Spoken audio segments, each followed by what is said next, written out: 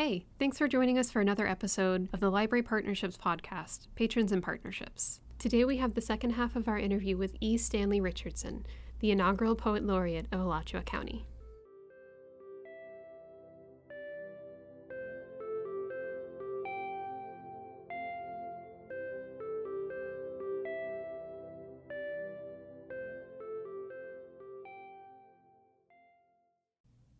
Speaking of writing, you have written a book, Hip Hop is Dead, Long Live Hip Hop. The birth, death, and resurrection of hip hop activism. Yeah, that's right, exactly. I wrote it in my notes. Okay, yeah.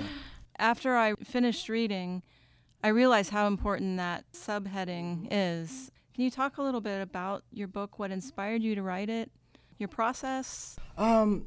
What inspired me is for my love of music. Not necessarily for my love of hip-hop, but for my love of music. I love hip-hop, But I grew up with R&B, soul, and funk. That was the music that I grew up with. My first crush was Gladys Knight. But I started trying to understand the relationship between social justice struggle. So I'm a child of the 60s. I was born in 62. I'm 59. And so I grew up with all the civil rights movement all around me. People being assassinated, King and JFK and his brother and Malcolm and Medgar, that was all around. I'm a little kid growing up with this, and I'm seeing all this turmoil in the streets. When integration took place here in Alachua County, I was in second grade. So I'm just was kind of aware, and I'm looking for the connection between social justice struggle and art, specifically music. So I had the opportunity to accompany the UF Samuel Proctor Oral History Program a few years ago on the Mississippi Freedom Project. They take a group of grad students throughout the Mississippi Delta and take oral histories and do a lot of it's an incredible trip.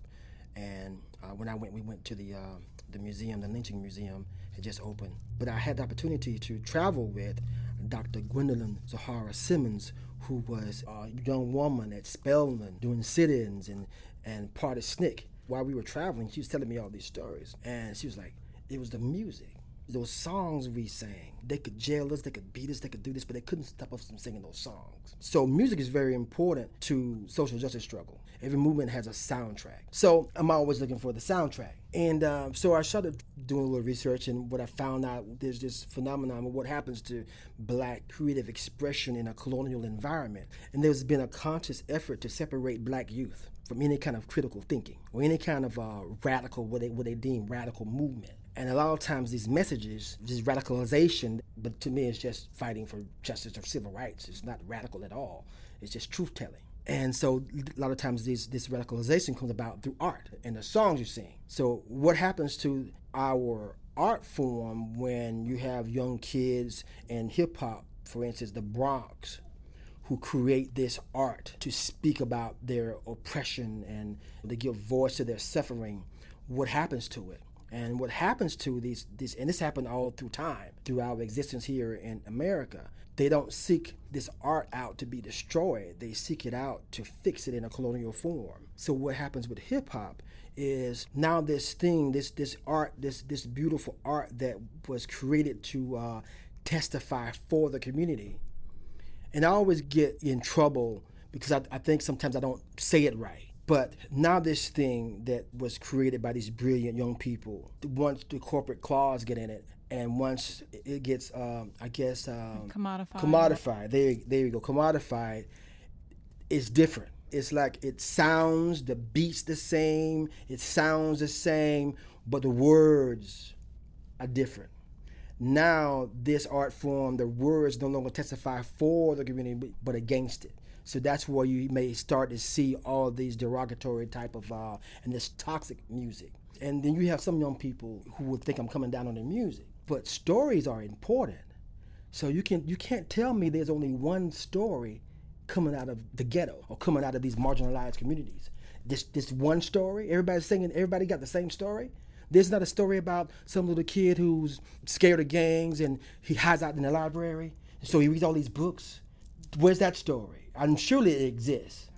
So and that's what I'm saying. It's the stories, who shapes the narrative, who chooses what is shared and not share it. The beautiful music of hip hop and the art of hip hop is beautiful, but you won't hear that on your regular urban or corporate radio station. You have to go look for it. And that's what's my motivation for writing the book. If you read the beginning of it, it talks about me looking at the Occupy movement and thinking that was is this the revolution? Is this the revolution? But I know whenever there is a revolution, if there ever is a revolution or whatever that looks like, it's got to have a soundtrack. And I use that birth, death, and resurrection. I hope some people don't, Christians don't get, I stopped calling myself a Christian, matter of fact. I call myself something else now. I don't know. Sometimes I look at what they call Christianity. I don't understand it. I don't think Jesus would understand it either if he came back. What is this y'all doing in my name kind of thing? No, that ain't it, And I shouldn't be off on a religion, but I figure this is how I am. I'm a follower of the teachings of the person we call Jesus. Well, I mean, you do structure it as sort of like a sermon. Yeah. But one of the things when I was reading it that really struck me was when I was reading each poem, I was envisioning who is actually narrating it. Because it's not you. No. It's there are different voices. So is that apparent? That was apparent to me. Okay, because these are all these voices in my head they were part of my village that raised me. The old man under the tree. My mom is heavy in there. Her sisters, my aunts and uncles and people down the street, little kids, they're all in there. And I think you asked the question, and you sent me some questions or something like that. You asked about, I think I had a vision of actually creating a soundtrack and bringing the community together and having like where the voice is a young woman, a young girl, have the young girl read that. Where the voice is an older woman, have older woman. I see a library program in older the making. woman read that. That was my vision, and have. Matter of fact, I had forgotten about it until you mentioned it. So now I'm like, oh yeah, I need to do that. Yeah, let's work on that together. Yeah, we would. Yeah, we want to. I think the kids, the teens. We have Art Speaks Courageous Young Voices is amazing. We have a teacher out at Eastside, Miss Selby Hemmings Rich. She's the English teacher, and she supports Art Speaks just every year. That's one of the things that I guess she marks on her board or whatever. And she always has kids who come every year and participate. But there are other schools too, but just her. I know she is very, very, very supportive of the Courageous Young Voices. Well, if I'm not sure what type of help you want from the library, but we can brainstorm. Yeah, just ideas. Just what do you think would be we could do I was just involved with UF Arts and Medicine, collaborated with a lot of different community programs around Gainesville, and they had a grant to do something cool, and it was a workshop film type thing with the teens. It came out, it was pretty amazing, and they had a panel, they were doing a talk back to discuss the workshop. This too, and then this was in the notes. The book is very... Actually, I'll just read what is written here. As I was reading Hip Hop is Dead, Long Live Hip Hop, The Birth, Death, and Resurrection of Hip Hop Activism, I get the impression that the performance of the poems would add more depth than conveyed by the words on the page alone. Do you feel that your poetry needs to be performed for full effect? Yeah, these poems are definitely. It's always good to hear the actual poet or the author of the work read the work, because they know the work and how it's supposed to sound. I never forget. I remember going to see Maya, the amazing mother Maya Angelou. So that was like my son went to the hip hop thing in Miami. He says his life is complete. That's how I felt when I had a chance to go and see Mother Angelou when she was here at UF. She came some years back, and I remember her saying, when she read The Raven, how she read it.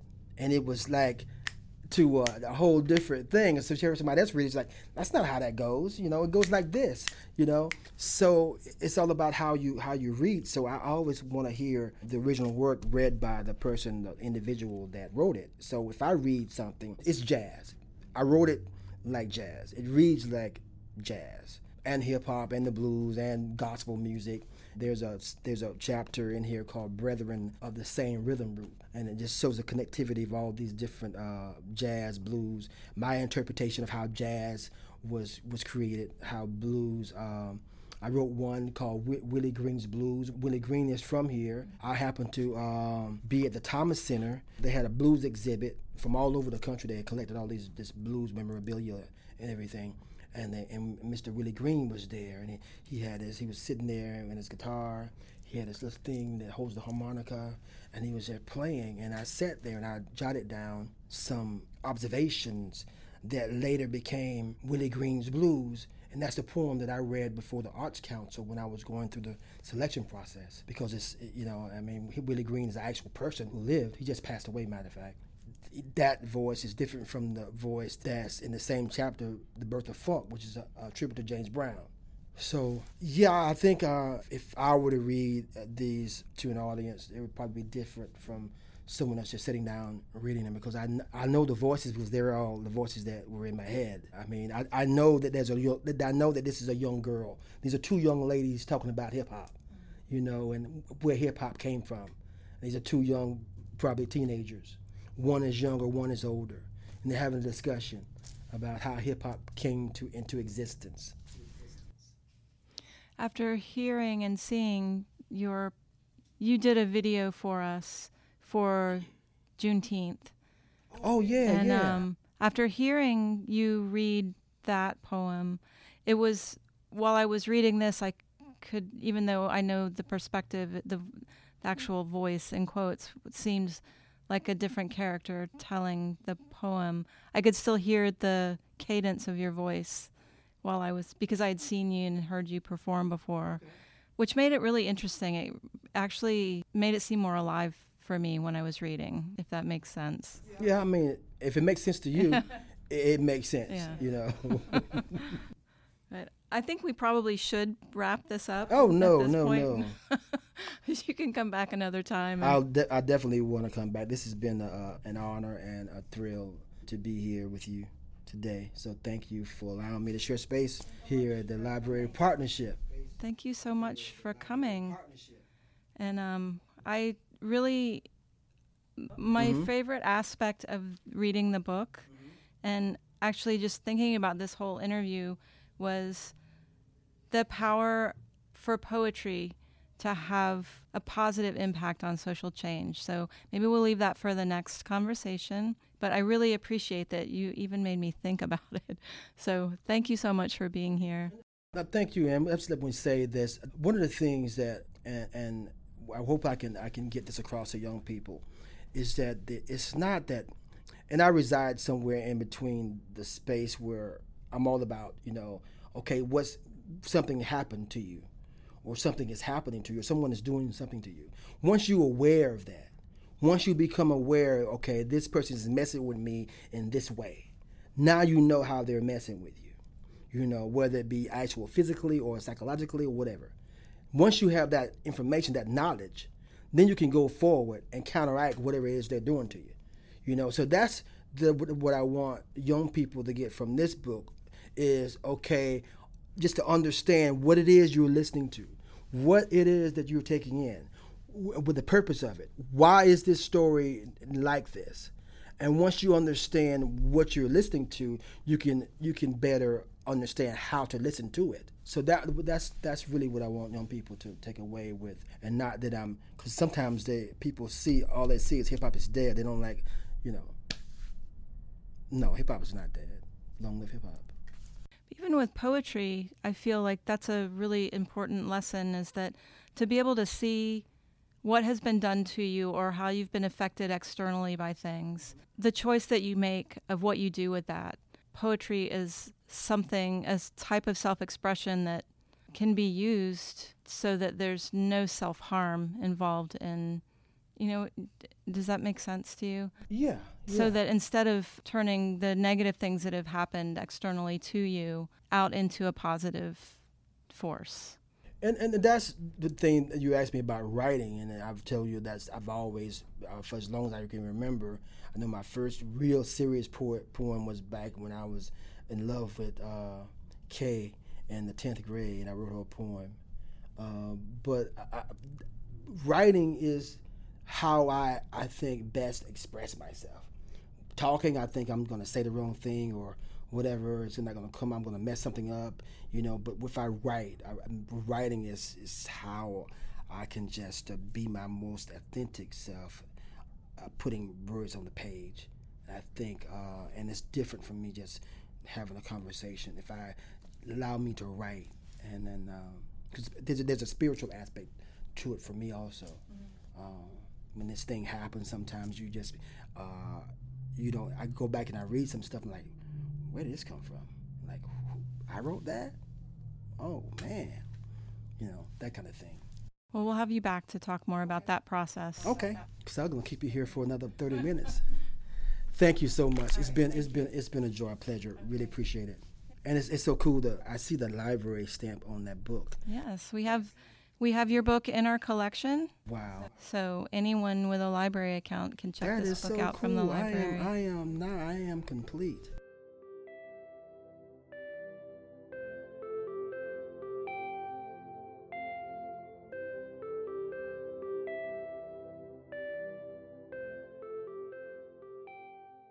Thanks for listening to Patrons and Partnerships. If you know of an individual or organization you'd like to recommend for an interview, email us at lpsfprogram@gmail.com. Storytime with the Library is back with Storytime on the Green. Visit our site at aclib.us/storytimeonthegreen, one word, for times and locations. Partnership staff hold story times at Smoky Bear Park off 15th every Thursday at 10 a.m., and we have a representative from the Dolly Parton Imagination Library to help you sign up if you live in the 32609 zip code. The Dolly Parton Imagination Library provides preschool children with a free book every month until age 5. If you have a child under age 5 in your household, it's a great opportunity to encourage their love of reading. Residents of the 32641 and 32601 zip codes can pre-register now.